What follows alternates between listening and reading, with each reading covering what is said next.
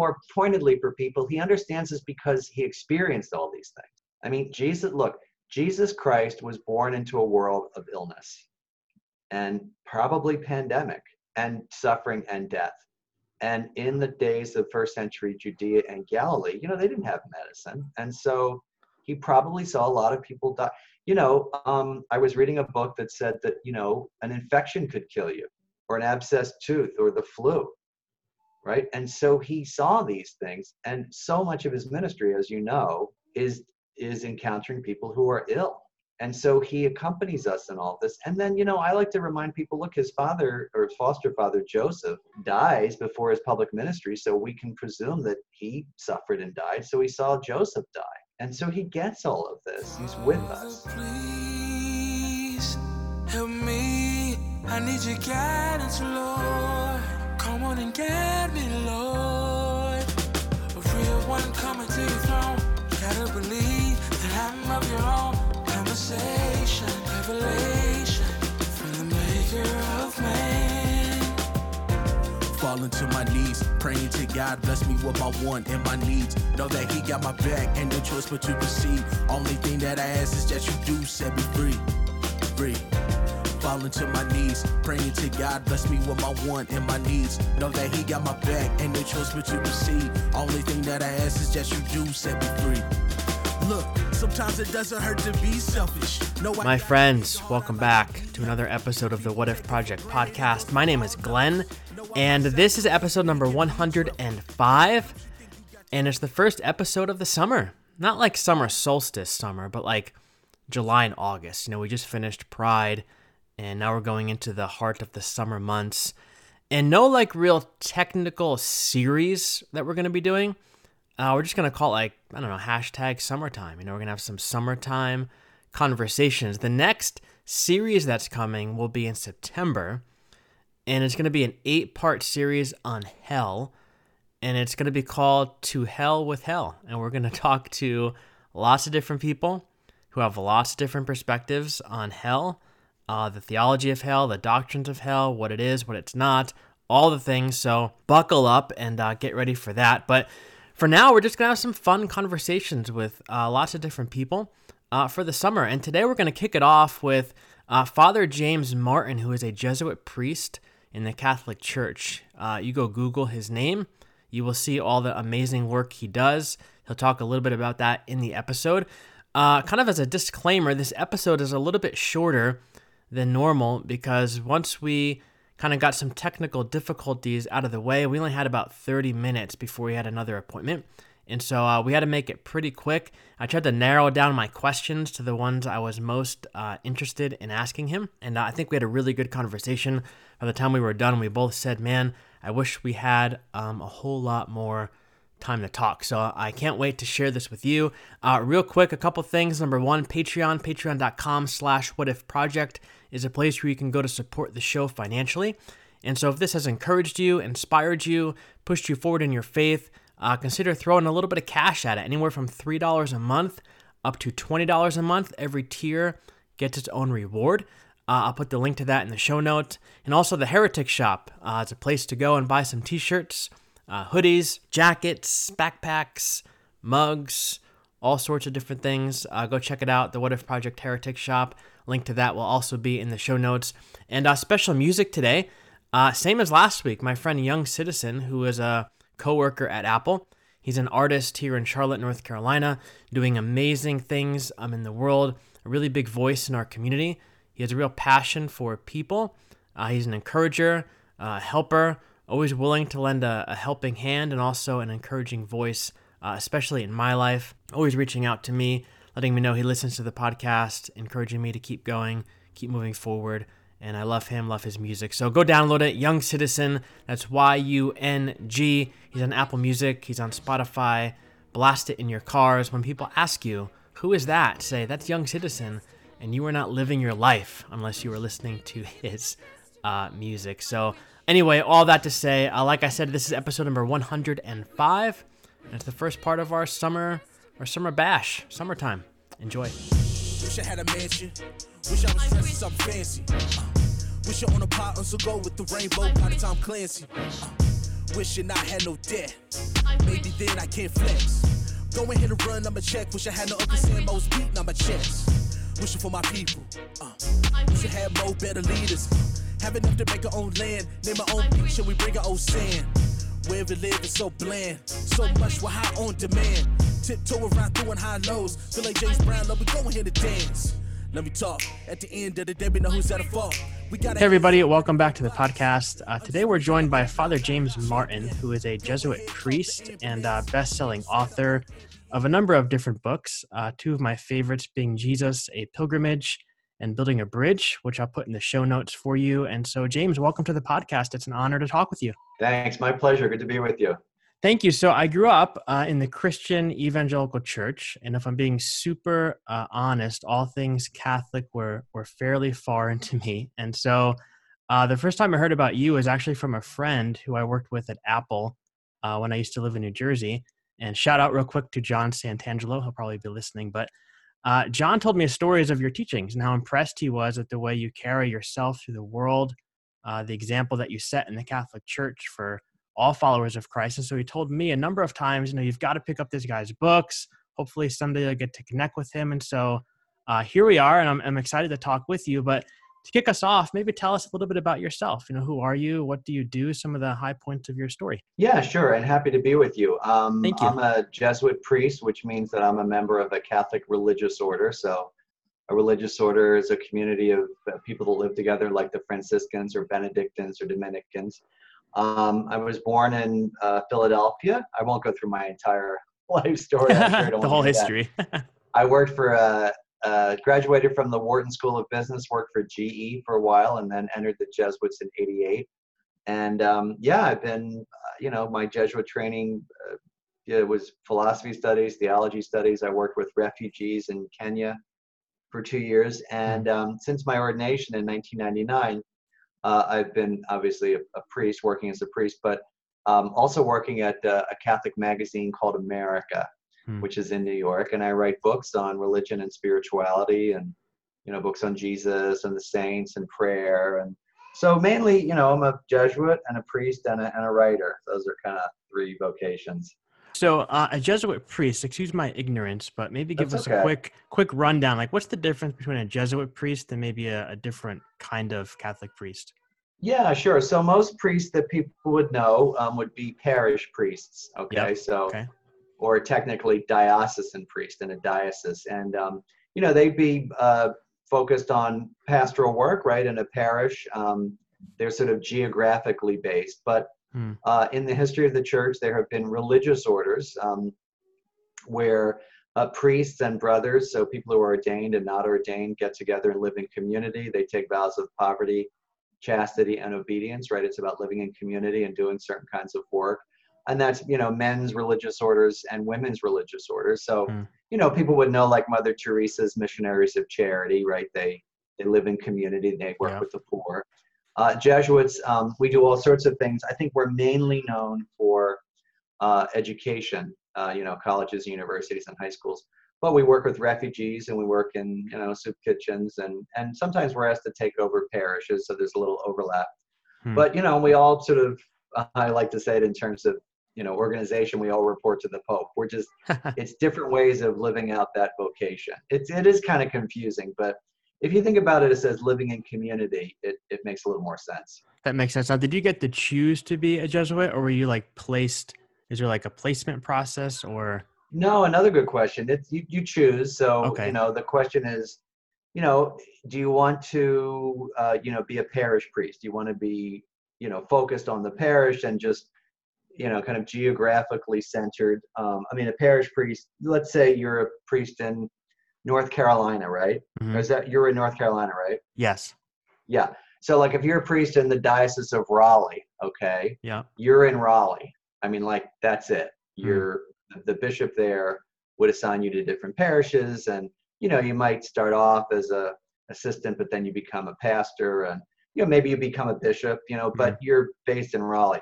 If you're a Jesuit and you enter the Jesuits, they could assign you to some school in Raleigh, but then the next day they can assign you to some place in California. You know what I mean? Okay, that makes sense. So it's a little more open-ended. And so you would pick that kind of life. What do you feel more comfortable? Do you feel more comfortable doing different kinds of jobs and living in community, or do you feel more comfortable living in a rectory as a parish priest? That's kind of the difference in the priesthood. That makes sense. I guess in my world, it was kind of like thinking, do you want to be a pastor of a church? Do you want to be a missionary where you're going to travel to different Yeah, places, that kind of thing? yeah, and that's the Gotcha. same. And there, the Jesuits are the largest men's missionary order. I mean, as I said, I worked in Kenya for 2 years with refugees in East Africa, in Nairobi. And so, that's something that a parish priest wouldn't do, because he's focused on the local parish. I know it's confusing for a lot of people. Now, what makes it even more confusing, probably not good to confuse people more, but local bishops, so like the Bishop of Raleigh, right, might ask Jesuits to take over a parish in Raleigh, and we have in the past. And so people say, wait a minute, I thought you weren't parish priests. It's like, well, it gets a little confusing. So one of the books that you wrote is called Building a Bridge. And for listeners, the subtitle is How the Catholic Church and the LGBT community can enter into a relationship of respect, compassion, and sensitivity. And this episode will drop probably in July and will be fresh off of a series that we're doing in June for Pride Month, where I'll be talking to different LGBTQ people about their stories and their experience. And so I'm wondering if you could give us maybe like a snapshot of what does it look like for you to have a hand in building a bridge between the Catholic Church and the LGBT community, and what ideas, like if any, from your experience in the Catholic Church might translate over into the Protestant world, if that makes sense. Well, another great question, because I was just reading that it might be harder, in the Protestant world in some places, right? Not every place. In some places it's easier. But basically, I got started sort of in earnest about 2 or 3 years ago after the Pulse nightclub massacre. Yeah. In 2016, and that led me to write this book, Building a Bridge, which led to a lot of invitations and also pushback from people. And then eventually, last September, I ended up meeting with Pope Francis. And I'm not saying that to brag. I'm just saying that it was an interesting journey. Yeah. Wow. And I think that one of the things I take away is that it's basically about listening to these people, right? I mean, most of these people they're preached at, right? They're spoken down to, they're treated like dirt. They're told what to do, what not to do. They're told that they're not good Christians, which of us, is not, as we say in the Jesuits, a loved sinner, right? I mean, none of us are perfect. I mean, everybody's sinning in some way. It's just that the churches tend to look at the LGBT person as the only sinner. And, mainly because they don't know them. So a lot of it's about getting to know them and listening. I mean, Catholics sometimes say to me, oh, why should we let these people in the church? They're sinful. Well, what about you? What sins are you doing? Oh, well, that's different. Well, of course it's different, because we tend to focus only on the LGBT person and only on their sexual morality. It really is discriminatory. So, but basically just listening to them, what's their experience of God, and what's their experience of Jesus, and how has the church helped or hurt them? And, for Catholics, I say, and it may be slightly different in terms of the Protestant theology, but probably not too different. I say, look, you're a baptized Catholic. You're a Catholic already. You're as Catholic as the Pope, the local bishop, or me. So, you're a member of the church already. Yeah. I think that's a huge piece, is the proximity piece. I think even looking back over my own life, and I used to pastor a church, and it's easy when you live in your religious bubble. For me, it was this very evangelical bubble, and it's easy to, be close friends with a lot of people who think like I do. And it's very easy then to point the finger at people who think or live very differently than I do. But once I left pastoring a church, I got a job at Apple, which is where I still work. And this was 10 years ago. And at Apple, we work with tons of different people from tons of different backgrounds. And I'm now a very close friend with a lot of people who are gay, lesbian, trans, all different sorts of people with different backgrounds. And now that I'm close to these people, I see them in a much different light. Yeah. And it's much easier to see things from their perspective, much easier to have an opportunity to listen to their story. Once you get to know them, like everything feels like it changes. Yeah, I mean, which is what Jesus does in the Gospels. I mean, he invites the disciples to get to know people who are on the margins, right? And, I think that's absolutely right. And I want to use another analogy, and I think helps people. When we think of college students, for example, okay, so most college students, pre-pandemic, are sexually active. Okay, we know that just from studies. Okay, so they're sexually active, which means they're having sex before getting married. Okay. Now, when you talk about college students in the Catholic Church, no one says, "Oh my gosh, how can you talk to those people? They're disgusting." Right. Or they're sinning. And yeah, technically they are going against church teaching about premarital sex, right? And most Christian churches teaching about premarital sex, but no one treats them like that. Right. No one. I mean, people say, all right, we need to meet them where they are. We might need to talk to them about their sexual morality, but no one dismisses this entire group as these disgusting sinners that should never be talked to. And why is that? Well, to your point, because we know them. Yeah. And we understand their lives and the complexity of their lives. And that's not to say that sexual morality is important, but you would never say that to someone who's ministering to college kids, like they're disgusting or how could you do that? And yet that's the way we treat LGBT people, because again, to your point, we don't know them. And I think what's changing is people are getting to know them. Yeah. In their families and friends. And in a lot of ways too, they're given a little bit more of a platform in certain areas. So I think people, through social media and just technology in general, it's easier to get access to their stories and just hear their voices a little bit more than maybe in the past. Yeah. And I also think that, one of the other reasons that people are so, angry sometimes is because of their own complicated sexuality. Yeah. I mean, I've talked to a lot of psychologists about this because I've gotten a lot of pushback, and the anger is just kind of off the charts. And they all say, look, if someone's that angry and, screaming at you, it's something about them, and it's something about their own sexuality. And often you see that the pushback to some of the ministry that I'm doing, and not just me, but other people, comes from, self-identified, former gays, right? Yeah. People who've gone through conversion therapy or I'm not gay anymore. And so, you don't have to be Sigmund Freud to figure this stuff out. Right, for sure. And that was my daughter screaming in the background by, it's okay. Not going to edit it out. We'll just leave it in there. It's quarantine days and it just is what it is. So. Of course, no problem.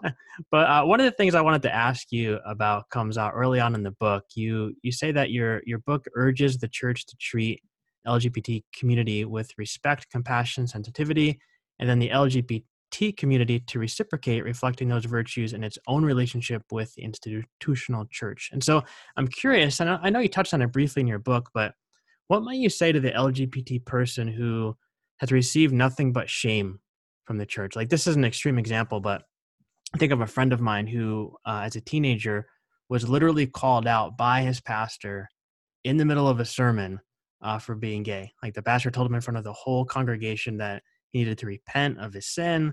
God wasn't happy because of his sexuality. And so, long story short, he ended up leaving the church, so never going back. And he probably has very little, if any, respect for that pastor or even the church at large. So, obviously, don't get me wrong. I realize that respect is important on both sides, but what words do you have to that person, as a priest, for the LGBT person who's carrying a lot of shame, a lot of pain in the way that they've been treated? To put it plainly, maybe some people just are at a place where showing the church respect almost feels like an emotional impossibility for them at this point. Oh yeah. And I wrote 2 editions of that book, and the first book was really sort of focusing on that a great deal. But in subsequent conversations with LGBT groups, they said that to me. And they also said, look, this 2-way bridge that I'm talking about in the book, that's fine if you have access to these people, but most LGBT people don't. So I think the first thing I would do in that situation with that person is listen and also apologize. I mean, because that person should never be treated like that. I mean, that's right from the Gospels, right? Yeah. Jesus talks about not judging. Right. And, how many people in that congregation were not sort of following church teaching in other ways, right? Mm-hmm. I mean, not forgiving, not being loving, not giving to the poor, right? Yeah. And I would also say this, which I stress in the second edition of this book, the onus is on the church. Okay. In terms of outreach, the onus is on the church. All I mean by respect, compassion, and sensitivity, is treating that pastor, what Jesus says, pray for those who persecute us. That's what I mean, treating them, with dignity and respect and not responding in kind. Right. Yeah. But it is hard. And I think that it's not surprising that so many people feel distance from the church when they're treated like that. I mean, I've heard stories like that, and it just kills me. Mm. But the other thing I would say is this, that pastor is not the whole Christian church. Yes. Yeah. And I often say something a Jesuit told me years ago, which really helps to wake people up, which is, if you have an encounter with a bad doctor, does that mean you'll never get a checkup again? Mm. You never go to the physician again? You never go to a hospital? That pastor is a jerk, basically. Yeah. And that is not the whole Christian church. And it is interesting. People in religion, people tend to shut it off because of a bad experience with one person. But in other fields, again, like if you go to to take a much more banal example, if you go to a restaurant, you get food poisoning, you just say, I'm never going to go to a restaurant again. Mm. And I think religion is so fraught for people. But that's a terrible story.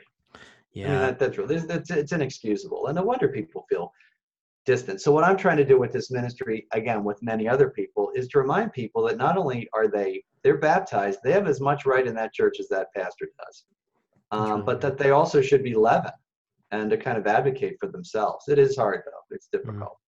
I think, too, one of the things that people can do as maybe allies of the LGBTQ community is, in those extreme cases like that, or even ones that aren't so extreme, they might not ever get an apology from the pastor, from the church people. But as someone who is a follower of Christ, who might consider themselves an ally, I can almost apologize to you on behalf of the church. I absolutely agree. Like I could say, like you said, like I could say that person, what they did is terrible, but they don't represent the larger church. So as someone who is also part of the church, let me be the one to apologize to you on behalf. Absolutely.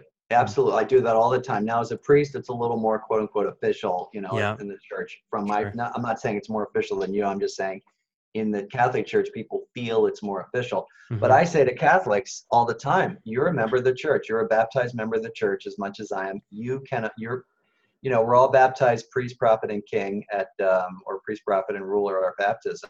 Mm. You can baptize. You can apologize on behalf of the church, and that means a lot to people. Yeah. But I think it's really important to just be blunt and say that guy's wrong. Right. Yeah. No one should ever be called out from the. I mean, you could call every single person in that church out. Right. In some way, shape, or form. Yeah. Sure. Because we're all. I mean, unless Jesus is sitting there. We'll leave him out of it. Yeah. Well, everybody else though could definitely get something called out. Including the pastor. Yeah, exactly. I was always so weird to me that, like, when I was a pastor, I remember one time I was going to serve communion, and the elders pulled me aside beforehand and said, what are you going to do if a gay couple shows up in the church? And I was like, I guess give them something to eat, like Jesus would have done. And they said, no. Yeah, they're like, no, like they're not allowed to come to the table till they repent of their sin. And I'm like, but there's other people, like, even if we're going to call their life a sin, fine, let's do that. But what about everybody else? Like, what about people who are breaking other laws in the Bible? Yeah. Like, it doesn't make any sense to me. Well, and also, look, one of the things I often point to is this. What about divorced people? Now, Jesus could not be any clearer about divorce in the Gospels. Right. No clearer. And that's one of the most sort of historically attested, gospel readings, right? Hmm. And yet we say, well, we understand it differently. And we don't treat divorced people like dirt, right? Right. Yeah. Well, and why is that? Because we know them. Yeah. And so it's really, a lot of it's just plain old homophobia. I mean, we just don't like them. I always think of, this may test your memory. Do you remember the movie A Few Good Men? I remember it. Yeah. Yep. Yeah. This may be a little off topic, but there's a line. It's basically about a group of soldiers that hazed a guy and ended up killing him. Okay. Mm. And there's a long discussion in court where I think it's Tom Cruise's character tries to find out, basically why did they do it, right? Mm. And in the end, I always come back to this. In the end, he basically says, why they did it? They didn't like him. Yeah. And they didn't like him. Yeah. And so, a lot of people are just homophobic. They just don't like him. Yeah. And why focus on them instead of other people? I think that's one of the answers. Yep, I agree. So let's switch gears a little bit to go to your book, Sure. Jesus, A Pilgrimage. I loved this book because you sort of walk us through your own journey of the Holy Land and talk to us about like various Bible stories as you describe the scenery throughout your own journey. So I thought it was really cool. But for me, the Thanks. best thing about this book is that I picked it up like 5 years ago when most of my thinking about God and Jesus was still very, what I would say, conservative, evangelical. And so at the time, Hmm. the book really pushed up against some of my own personal boundaries, not because it was like super Hmm. radical, but just because of the ways in which you presented Jesus and the way you talked about some of the stories that I was raised with were so different than what I was taught. And so what I Hmm. wanted to do is just ask you, if you don't mind, maybe talk to us about what's your favorite story regarding Jesus that you talked about in that book, and maybe take us back to the spot where that story would have taken place in the Holy Land, and show it to us with some fresh eyes. Yeah, well, I want to ask you though, because I'm fascinated. What about the book sort of bumped up against your idea of Jesus? Was it his humanity? I'm just curious. I think it was probably his humanity. I think it was Yeah, just,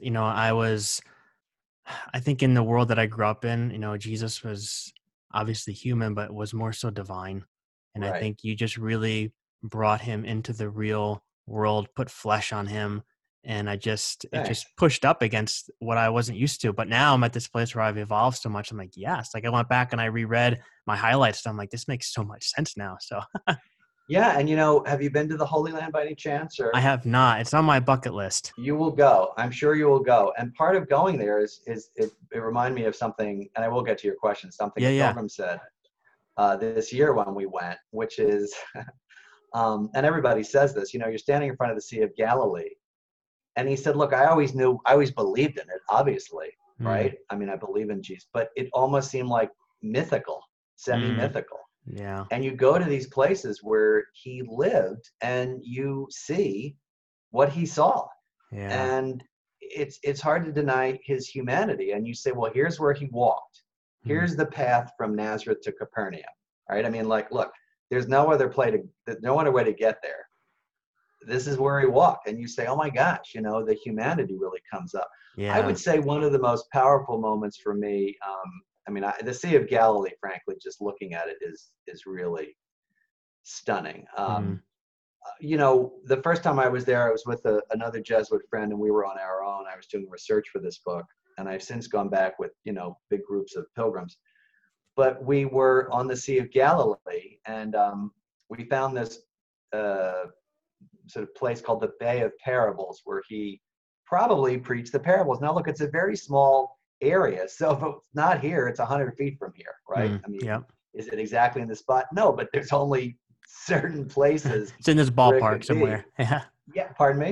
It's in this ballpark somewhere. It's in Yeah. this, yeah, yeah. And so we were standing in front of this Bay of Parables, which, is a kind of naturally occurring amphitheater which has good acoustics. Jesus would have been in the boat preaching the parables. Why? Because sound carries much easier over water. So you get Mm, these kind of real life explanations for why he was doing these things. And I looked around and I saw, believe it or not, fertile ground, rocky ground, and thorn bushes. mm, And I thought, oh my gosh, it's the parable of the sower. mm, And it reminded me that, Jesus wasn't, like you and I, if we're standing up in a church preaching, we talk about thorn bushes. Well, we're in church, right? And it's yeah. sort of, imagine this, imagine that.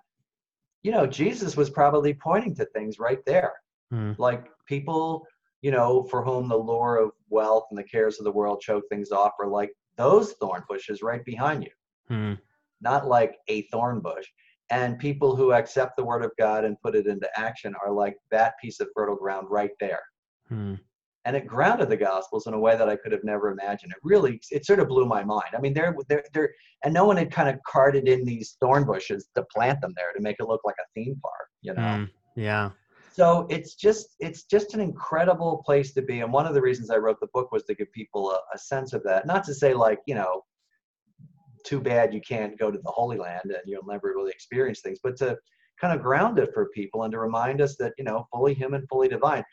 Most of us tend, and in the Catholic world, this is true, we tend, like yourself, to focus on the divine. And we Mm. forget he's a human being. Yeah, I think it's important to put skin on Jesus Yeah, for well, I mean, sure. he walked around, and we tend to think of that on Good Friday, right, when he suffered. But Yeah. I mean, what about the other 30 years? I mean, he's walking around and he's getting sick and getting tired and living in these real life places and dealing with real life people. Yep, that's right. So speaking of real life places, and we'll end with this question, but I was curious where for our listeners, we're kind of recording this in April. We're in the midst of COVID-19 stuff.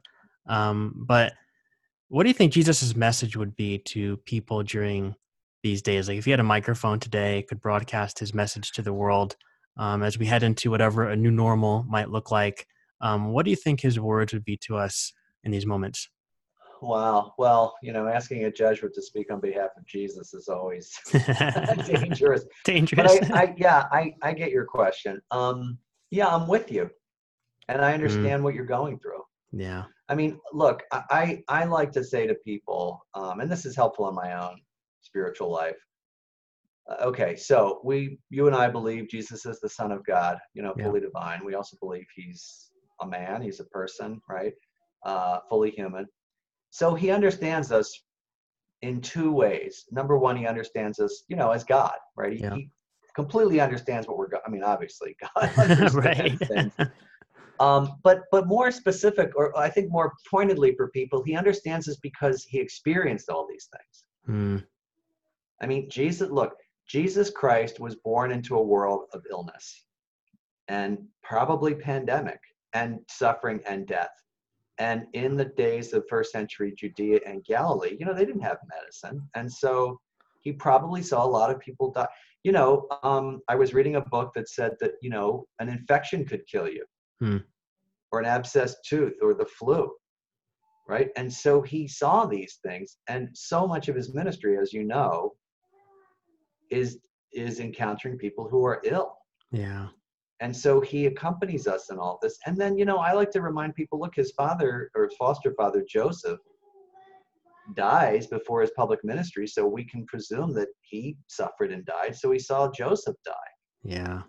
And so he gets all of this. He's with us.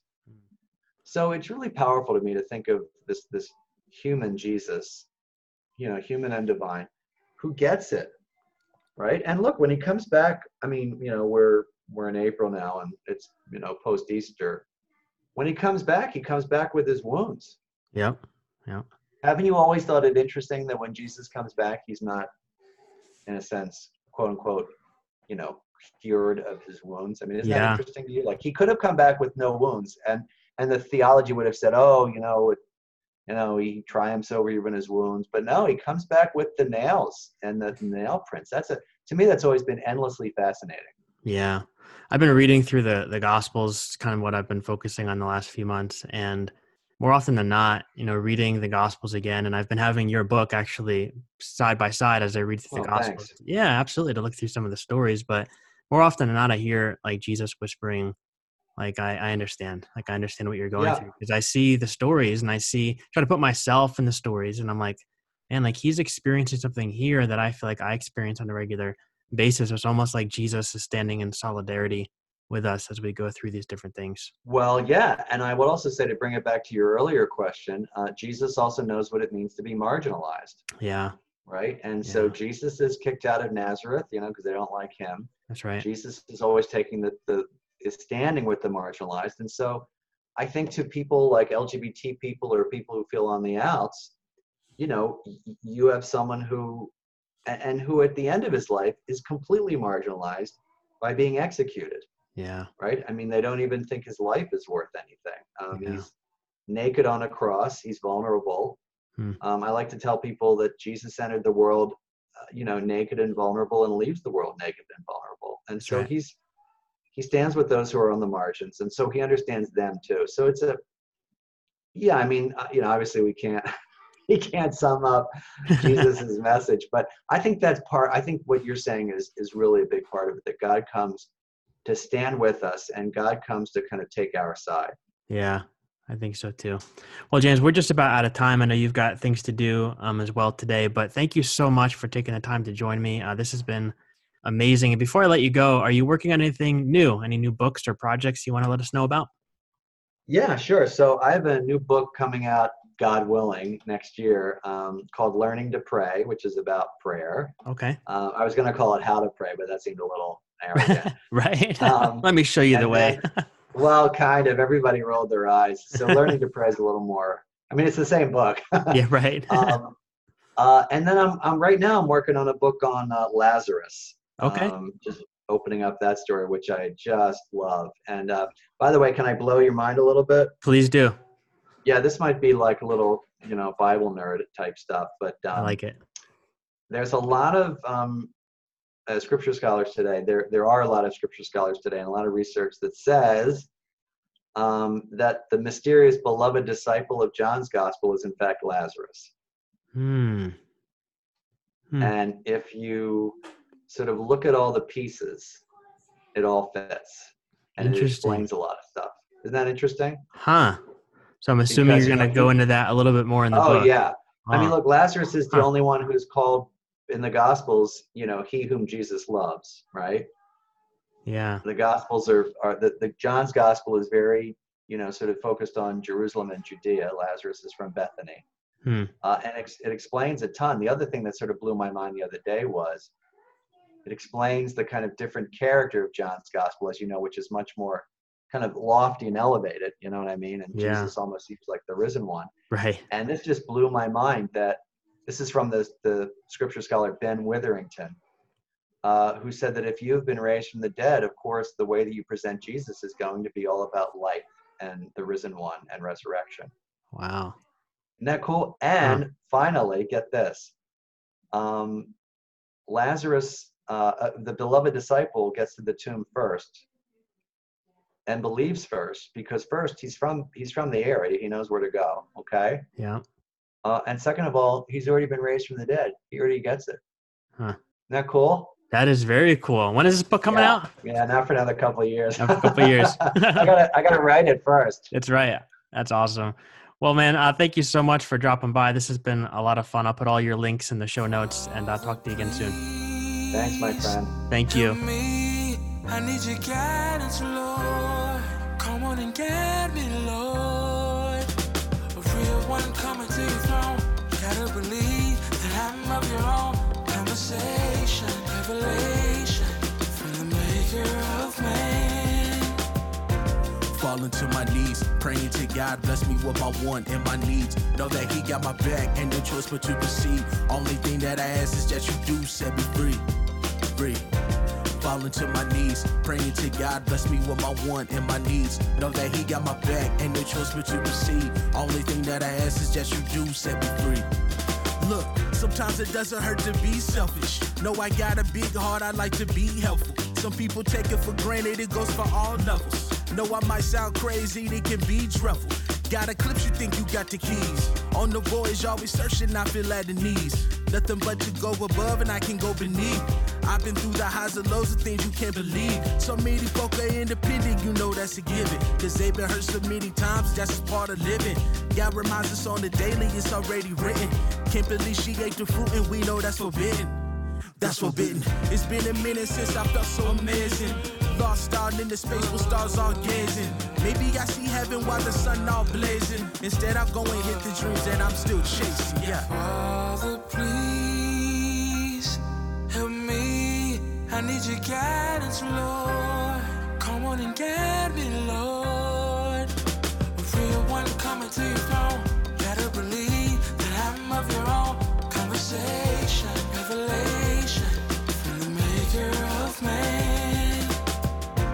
Falling to my knees, praying to God, bless me with my want and my needs. Know that he got my back, ain't no choice but to proceed. Only thing that I ask is that you do set me free. Free. Falling to my knees, praying to God, bless me with my want and my needs. Know that he got my back, ain't no choice but to proceed. Only thing that I ask is that you do set me free. Yeah. When I die, you're the first I'm trying to see. Never got to say goodbye, cause I'm still in disbelief. Only seen you in my dreams, always blocked by all the beams. Maybe it's a sign I can take it to extreme, yeah. My decisions were the base of what we talked about.